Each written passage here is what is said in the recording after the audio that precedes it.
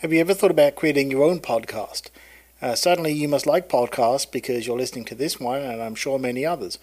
Well, if you've ever thought to yourself, I bet I could do that better, or I have a subject that I'd like to make a podcast for, then you can go ahead and do that very easily using Anchor.fm.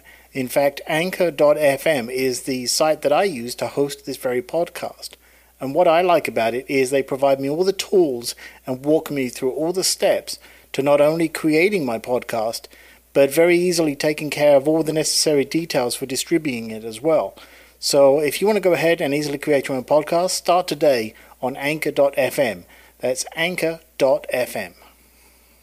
I wanted to quickly talk about creative burnout, and it's a real thing. And I'm not saying block, I'm not talking about creative block because that's an entirely different scenario. But creative burnout can happen, and I think it mostly happens when you're pushing yourself too hard.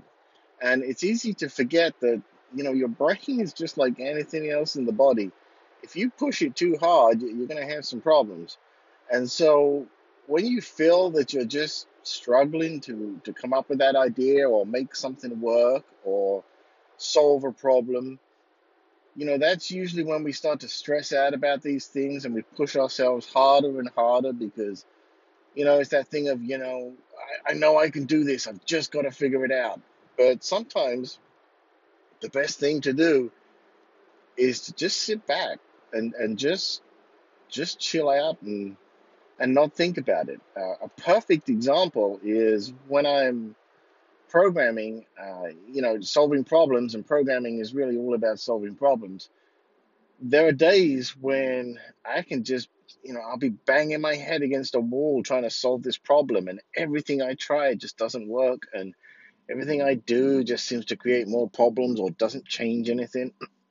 And so, what you should need to do in those scenarios, what works for me is I find if I say to myself, okay, I'm going to move on to another problem, and then, I'll go home and try not to think about it, and I'll go to work the next day, and lo and behold, within minutes, the solution presents itself. And I firmly believe that the reason is that I just took that step back and said, okay, you know what?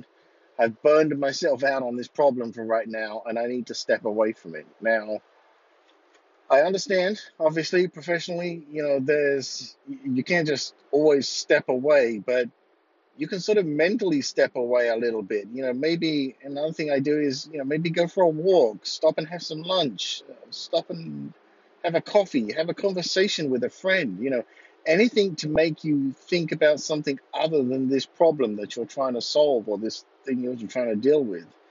And I think you'll find when you go back to it, you can solve these things easier, or it's just puts you in a better state of mind. And so, this kind of creative burnout happens a lot because we're always expected to, be on our top game and come up with our best ideas and these kind of things. And a lot of it is pressure we put on ourselves.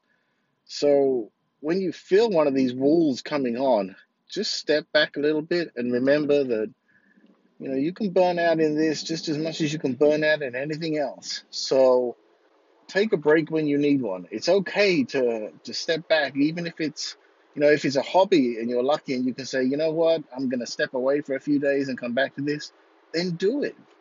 There's no point in continuing to try and push yourself through this burnout because it's just gonna get worse and worse, and you may end up hating whatever you're doing by the end of it, and that's obviously not the end goal here. So respect the burnout and take regular breaks.